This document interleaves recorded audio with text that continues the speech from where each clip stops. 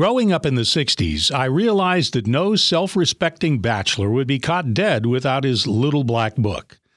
Hi, this is Tony Agnesi. The little black book was the place where he kept track of all the beautiful women he was dating at the same time.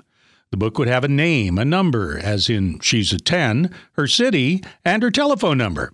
Some would also note whether she was a good girl or a bad girl. I have to admit, I never had a little black book. That is, until now. And my wife is aware of it and even approves. On the nightstand next to my bed, I keep my little black book.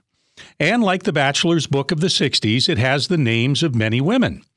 Only my little black book has the names of women that I am praying for in prison.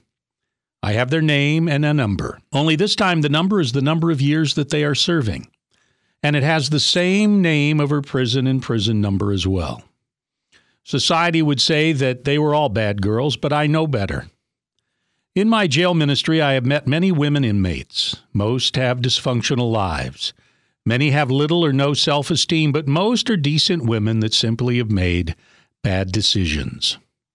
I always treat them with love and respect, the kind of love that most never have gotten from a father or a grandfather.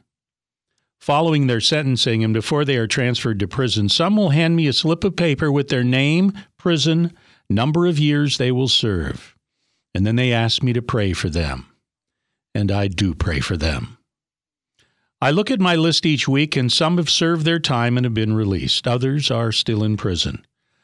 I can only hope that those who have served their time have gotten or will get some help. For those women, I continue to pray each day.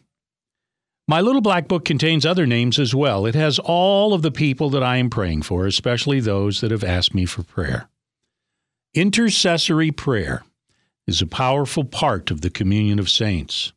And we have the ability to multiply the prayers going to God through Jesus by our commitment to pray for others. Why not start your prayer list today? You too can have your little black book and pray for those who have no one else to pray for them. This is Tony Agnesi.